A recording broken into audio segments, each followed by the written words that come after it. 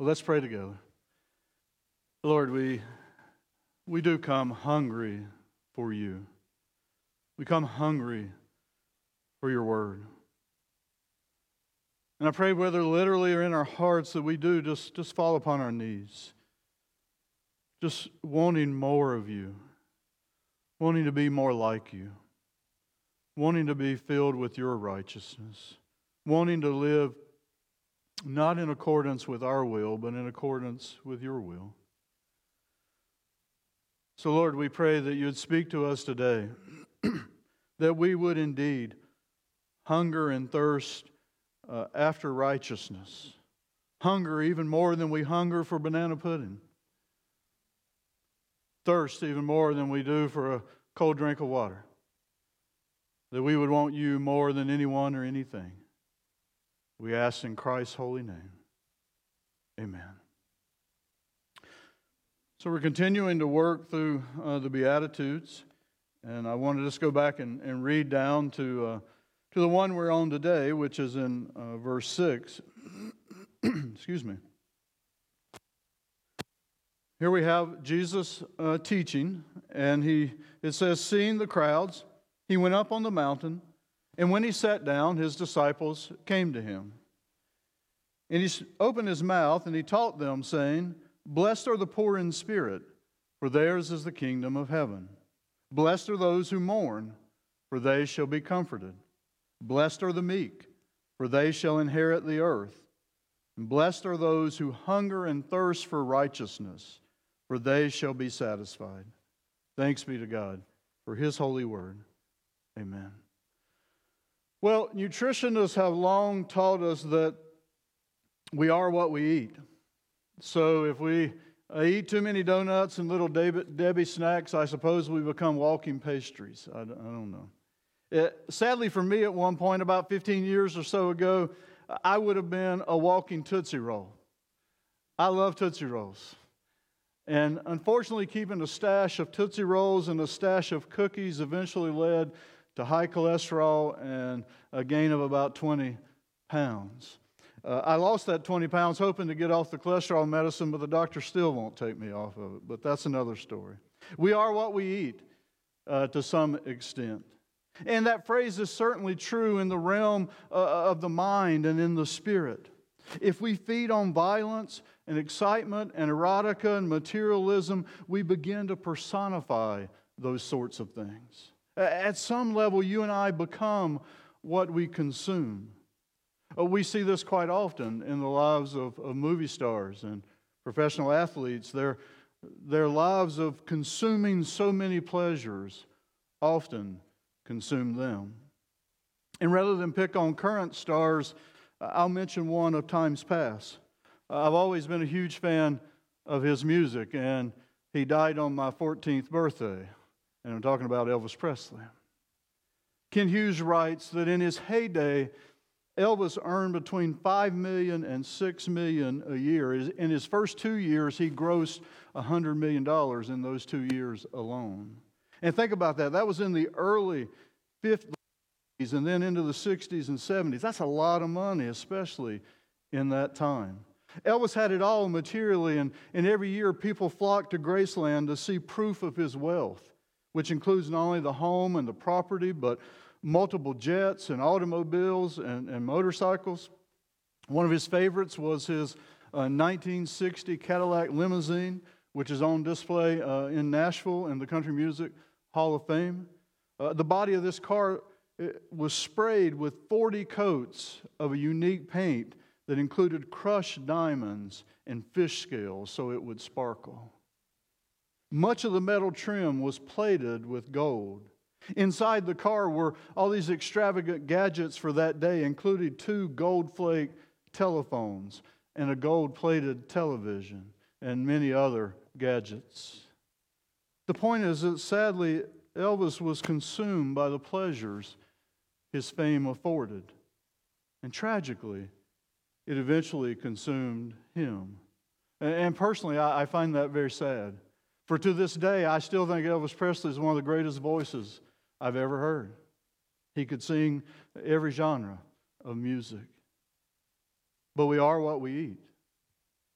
What we consume can consume us, or it can bless us.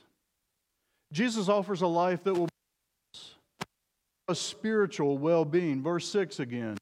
Blessed are those who hunger and thirst for righteousness, for they shall be satisfied. Hungering, thirsting after righteousness brings a well-lived life. But what is righteousness? What does it mean to hunger and thirst after it? Well, righteousness must begin with what theologians call imputed righteousness. Paul wrote in Philippians 3, "Indeed, I count everything a loss because of the surpassing worth of knowing Christ Jesus, my Lord. For His sake, I've suffered the loss of all things, and I count them all as rubbish or dung, in order that I may gain Christ and be found in Him," and here it is, "not having a righteousness of my own that comes from the law, but that which comes from faith or through faith in Christ, the righteousness from God that depends on faith." You see, our righteousness, our right standing with God, begins by trusting in the righteousness of Christ. Only Jesus lived the perfect life. Therefore, only Jesus could sacrifice Himself upon the cross for you and I, so that you and I could have a right standing with God. And we have that right standing by trusting in Christ's righteousness, His sacrifice. This imputed righteousness is foundational to every believer's salvation. But in this beatitude, Jesus is also talking about, folks, He's talking about continuing to hunger and thirst after righteousness. He's speaking of you and I longing to conform to God's will, longing to live right and longing for right living to prevail in the world, that the world would live according to God's standards. Hungering and thirsting for righteousness means that you and I long to be more Christ-like. We long that God's will would be done in our lives here on earth as it is in heaven. And we understand that the doing of God's will must begin with us. We must hunger and thirst for God's will. We're called to want what God wants. We're called to have His desires. And we should long to see God's righteousness established everywhere. We want to model moral integrity and develop right relationships and encourage moral integrity and right relationships in other people. We work for moral reform in all of our spheres of influence. Ken Hughes writes, "Those who hunger and thirst for righteousness want God's will and all it entails." Sinclair Ferguson writes, "More than anything else, righteousness involves right relationships between God and ourselves, between ourselves and others, and then right relationships with the world at large. And we deeply hunger and thirst after righteousness."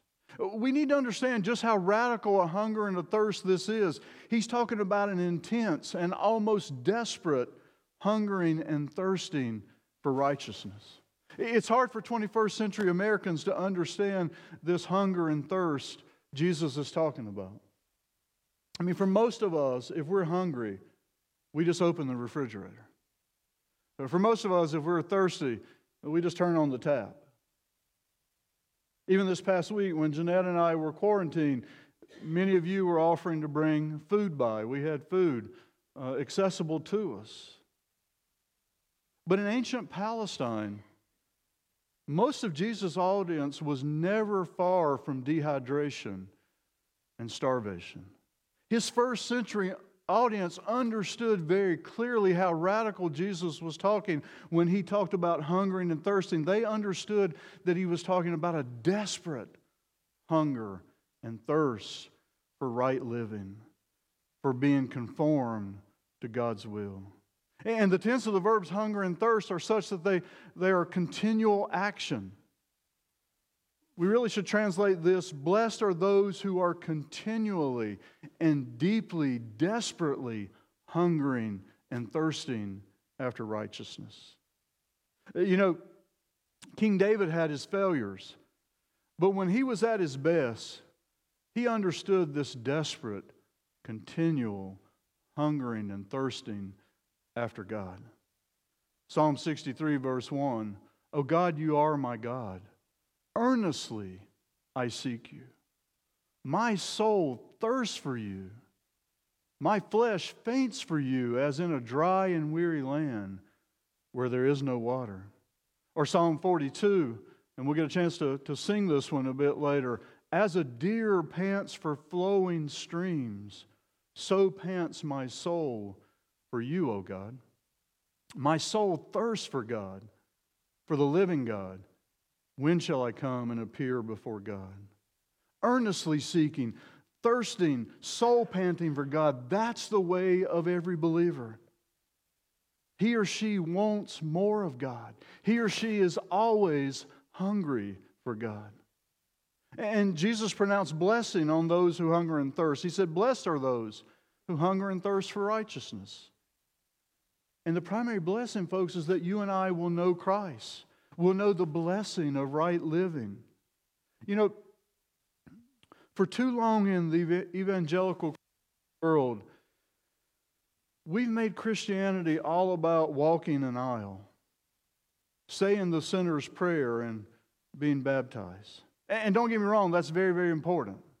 Romans 10:9 is very clear. If you confess with your mouth that Jesus is Lord and believe in your heart that God raised Him from the dead, you will be saved. We want to see everyone convicted by the Holy Spirit, regenerated and moved to confession of faith. But Paul also said in Philippians 2:12, folks, that we're to work out our salvation. Which means this is not a one and done situation here. This is not a just receive God's grace, make a confession, and then cruise along in life. Dietrich Bonhoeffer called that cheap grace. Let's not cheapen God's grace. Having been saved by grace, you and I need to keep growing. We need to keep hungering and thirsting after righteousness. We need to keep seeking right living. We need to keep studying God's Word such that we're not conformed to the world, but we're transformed to kingdom thinking and kingdom attitudes. We need to keep hungering and thirsting to know God the Father, Son, and Holy Spirit. We need to keep working for moral reform in our world. Listen, church, I know we're tired. I know that. I get it. There is a phenomenon that's going on post-COVID that, for example, that's called decision fatigue. People are tired. They're weary. Do I mask? Do I not mask? Do I go to this event? Do I not go to this event? Is it safe or is it not safe? And decision upon decision. Are we going to do virtual school or not? We're tired. We're weary. It's well documented. In fact, what little documentation we have about past pandemics says that it takes a full 2 years for society to recover from a pandemic. We're tired. I know that.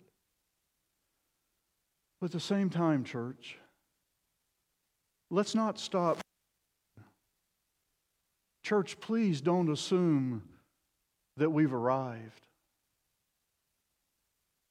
We're in a process, and we call that process sanctification, and it's a continual, lifelong process. I often express it this way: I'm content in the Lord, but I'm never completely satisfied. I'm content in the Lord, but I'm never completely satisfied. As Gordon Miller shared last Sunday, I find great joy in knowing I'm saved. I find great joy in knowing the Lord and knowing that He knows me. But I'm not satisfied with my spiritual maturity. I want to know God more. Now some of you say, but wait a minute, Danny, doesn't Jesus say, blessed are those who hunger and thirst, for they shall be satisfied? Yes, He does. And that's the great paradox of this beatitude. How can one be hungry and satisfied at the same time? How can one, put the other way, be satisfied and experience hunger? Well, it's a bit like this. Suppose you put in front of me a plate of warm, just out of the oven, chocolate chip cookies. And I eat a couple of them and take a sip of my coffee, or maybe I dip them in milk, and I'm satisfied. I'm completely satisfied. Well, at least for a few minutes. And then I want a couple more. And it starts over again. It's cyclical, it's habitual, it's almost addictive that I want more of those cookies. It's much the same in our relationship with God. Once we know God through Christ and the power of the Holy Spirit, we want to know the blessed Trinity more. Once we conform to God's will, yes, we're content, but then that spawns a discontentment because we want to conform more and more to God's will. We're satisfied with our progress thus far, but we don't want to stay there. We want every part of our lives conform to the will of God. Beloved, be content in the Lord, please. Find great joy in knowing Him and being known by Him. But at the same time, if you're not longing to grow, if you're not longing to hunger and thirst more and more for righteousness, you may need to do some self-examination.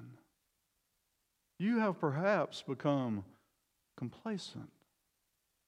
I would urge you to examine yourself.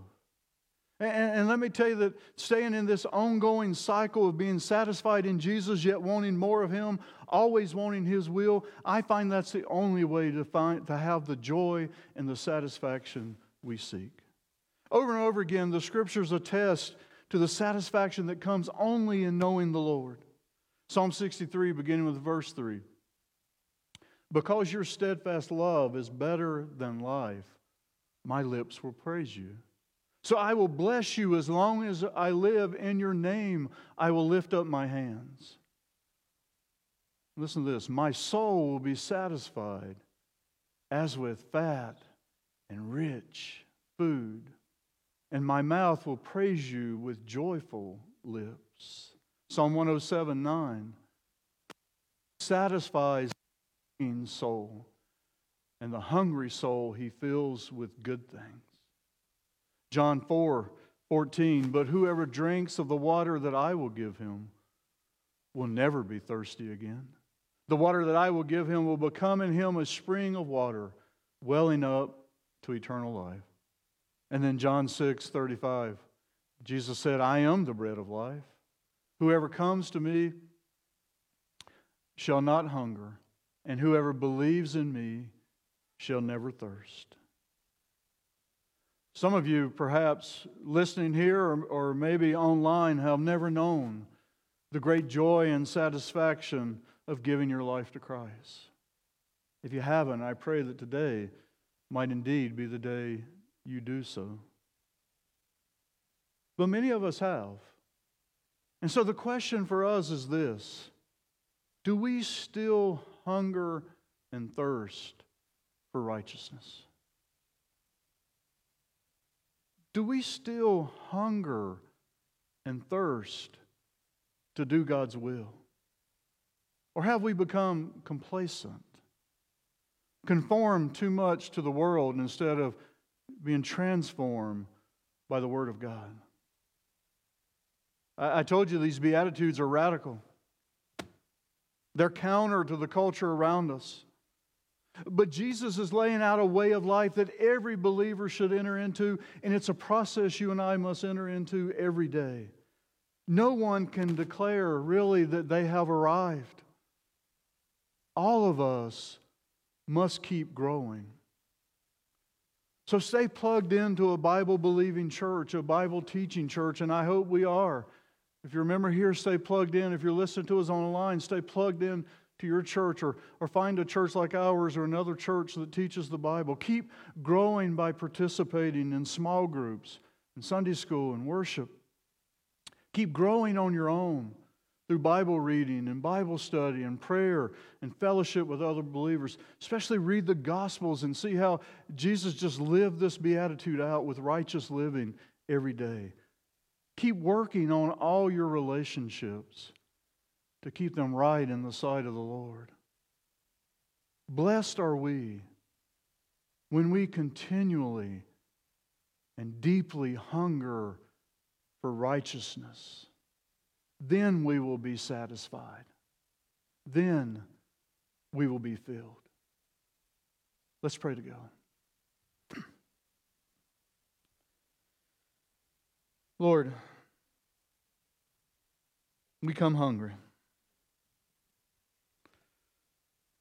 We come wanting what you want.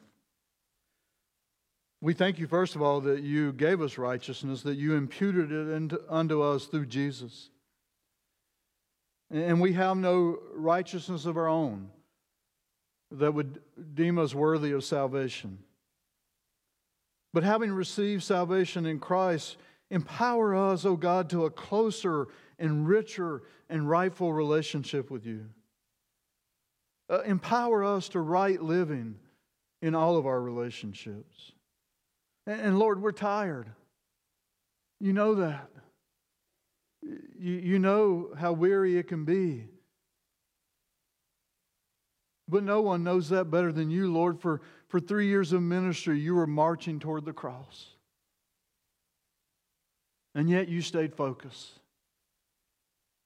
You kept leading people to you, and you kept growing closer to your Lord, to your Father. So, Lord, just remind us that we haven't arrived, that we need to keep growing. Lord, grow us as we commit to be in church together. Grow us as we commit to studying your word through worship, and Sunday school, and small groups. Lord, grow us as we commit to study your word on our own as individuals and couples and families. Grow us, Lord, as we increasingly become people of prayer. Lord, just keep moving us forward, that we might have a continual and a deeper hunger and thirst after righteousness. In Jesus' name we pray. Amen. Now may the Lord bless you and keep you. May the Lord make his face to shine upon you and be gracious unto you. May the Lord lift up his countenance upon you and give you his peace today and forevermore. Amen.